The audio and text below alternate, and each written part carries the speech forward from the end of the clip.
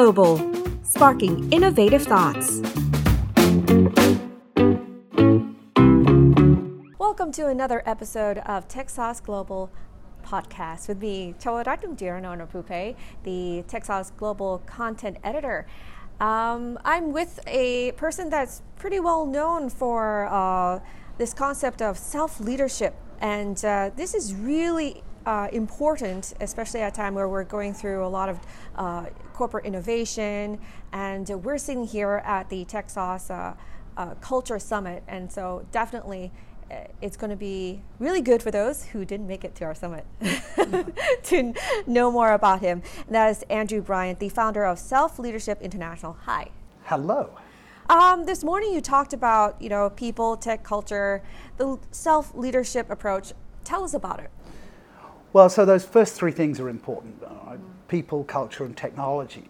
Everybody's wanting to go through some level of digital transformation if they're going to be sustainable and effective and efficient in a changing world.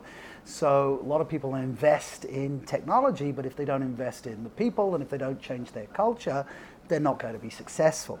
So the way I described it this morning is that people, technology, and culture are three forces.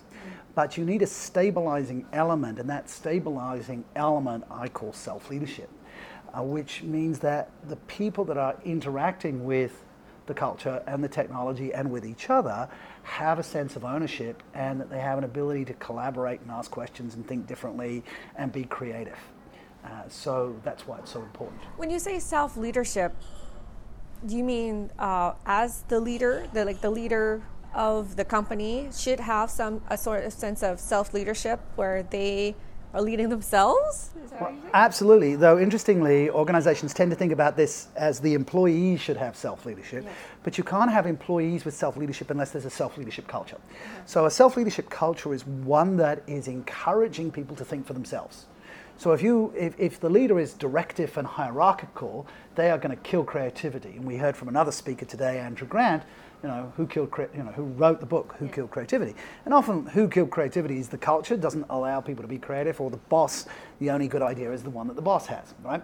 So the boss has to have self-leadership. Now, self-leadership is not self-leadership. So self-leadership is the practice of intentionally influencing your thinking, feeling, and actions towards your objectives. So we expect leaders to have some intentionality. Why are they leading? They're influencing their thinking, feeling, and actions towards their objectives.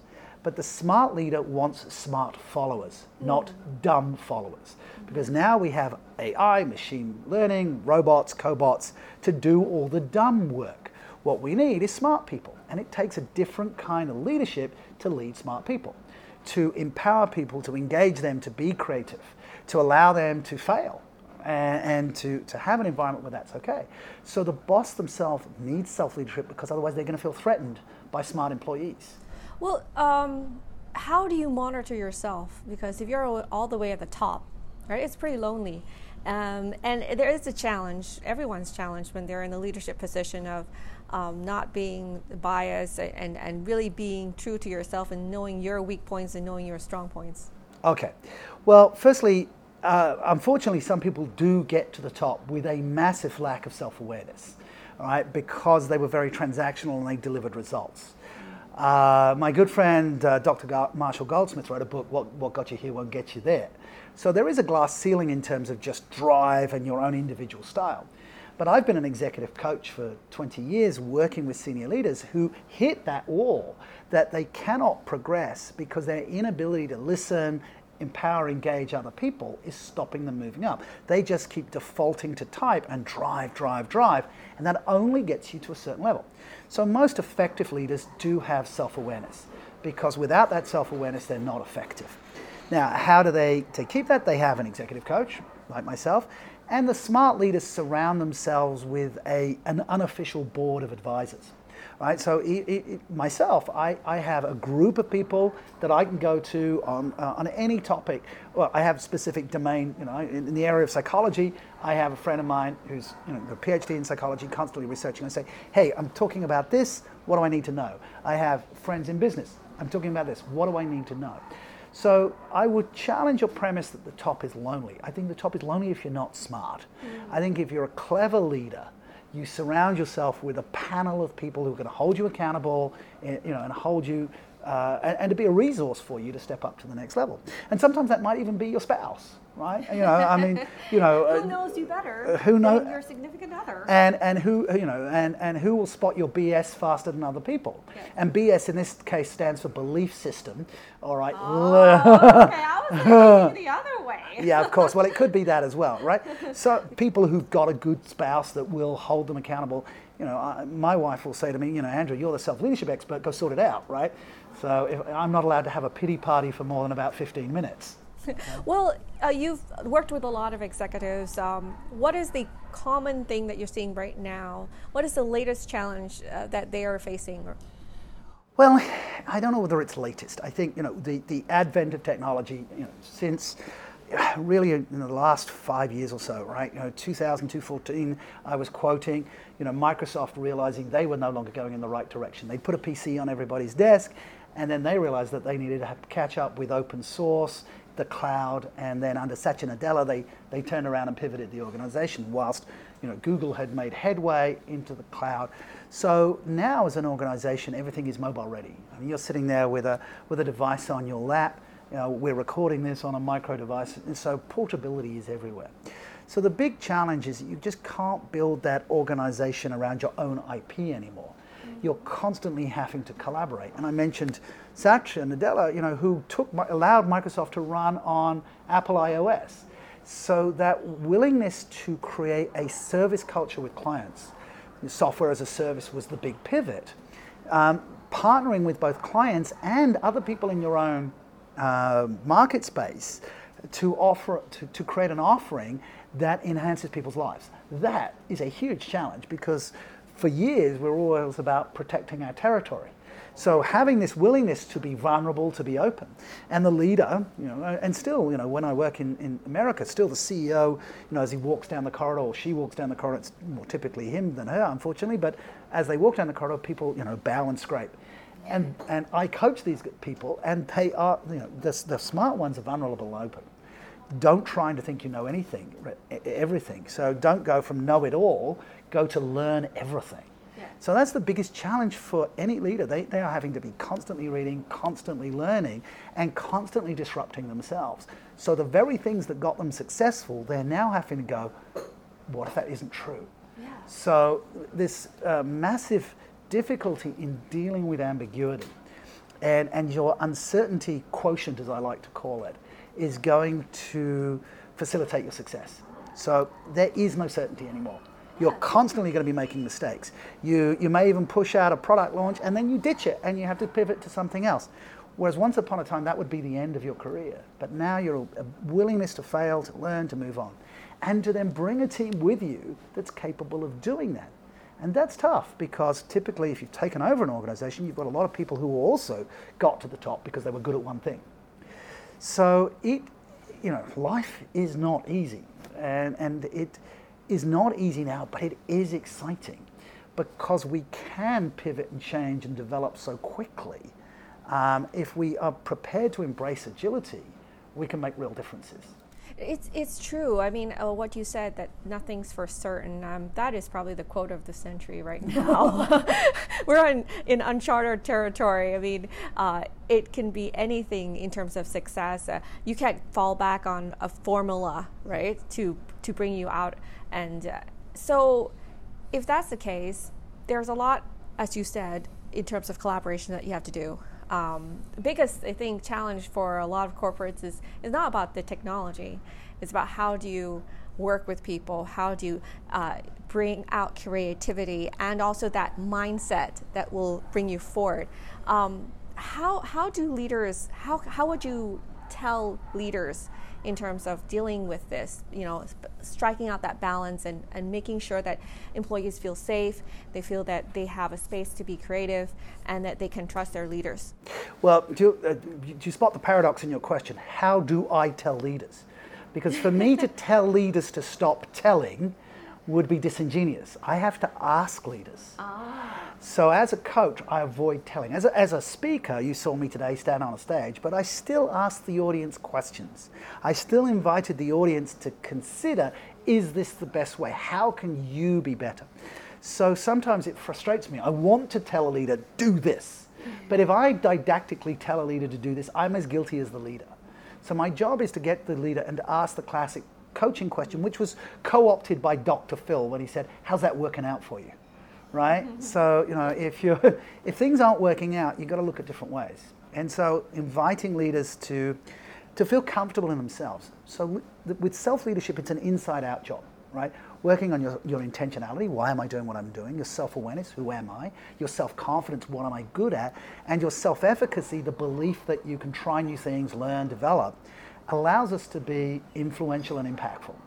So when the leader themselves is confident, they're not vulnerable, right? They are authentic and they're prepared to show their people that they are still learning. That creates a culture where other people can speak up.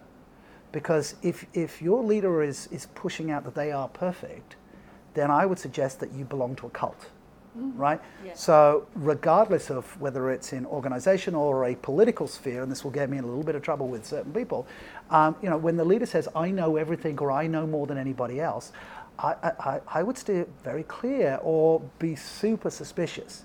Because the smart leader says, I'm learning along with you. This is a journey of equals. Yes, I might be the CEO, the CMO, the CTO, whatever C-level I am, but this is a journey of equals. I just happen to be in a position to steer the ship, but I'm constantly learning where that ship needs to go because nobody has a map right now. Yeah.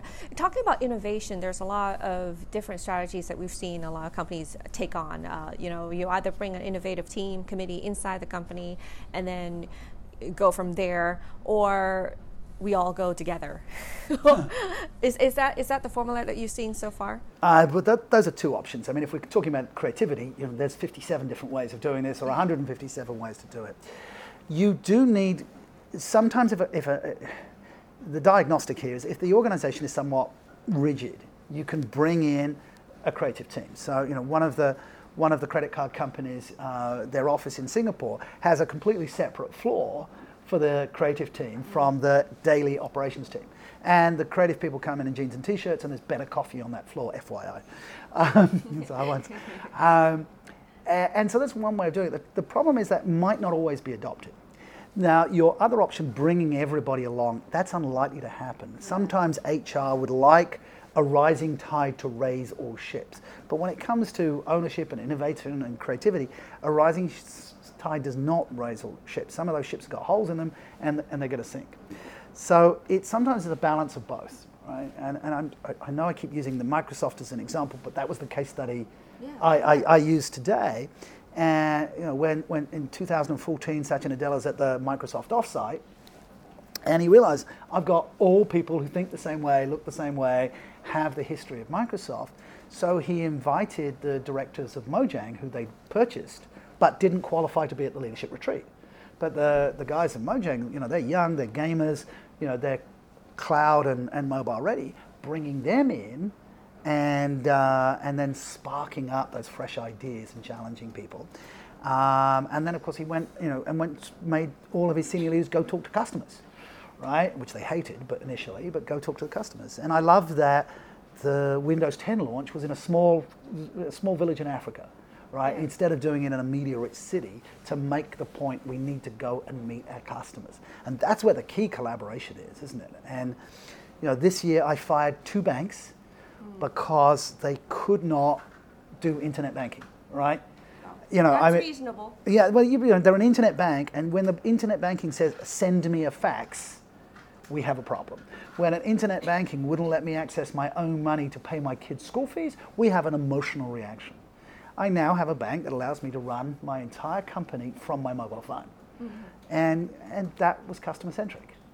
So listen to your customers. Oh, man, it's that's so simple, but people find it very hard because you get caught up in the corporate world, in the different levels of that world, and sometimes, especially if you're executives, perhaps from my observation, is that you kind of have this barrier, this wall between you and the customer. I know. You've got to get down and dirty with the customers, but I'm coaching a CEO who I previously coached in other companies, and he's been dropped in by a venture capital firm to take over one of their purchases, and he's turning that company around, and I'm coaching him to help him with a new team. He's been coached by me a long time ago. In fact, he can teach me things. but helping him raise that level of the team. And the first thing he did is go and meet each of the customers of the client that he bought, and then he met with each of the people. And there's a great book by a former naval officer for the US Navy, Dr. Captain Abrashoff, and he wrote a book called It's Your Ship, and you have to be very careful how you say that. It's your ship. And he took over the worst performing ship in the US Navy and turned it around to the best performing.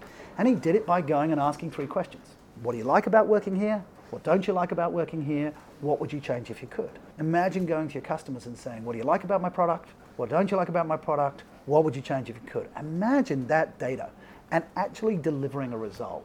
Wouldn't your clients be amazed at that feature?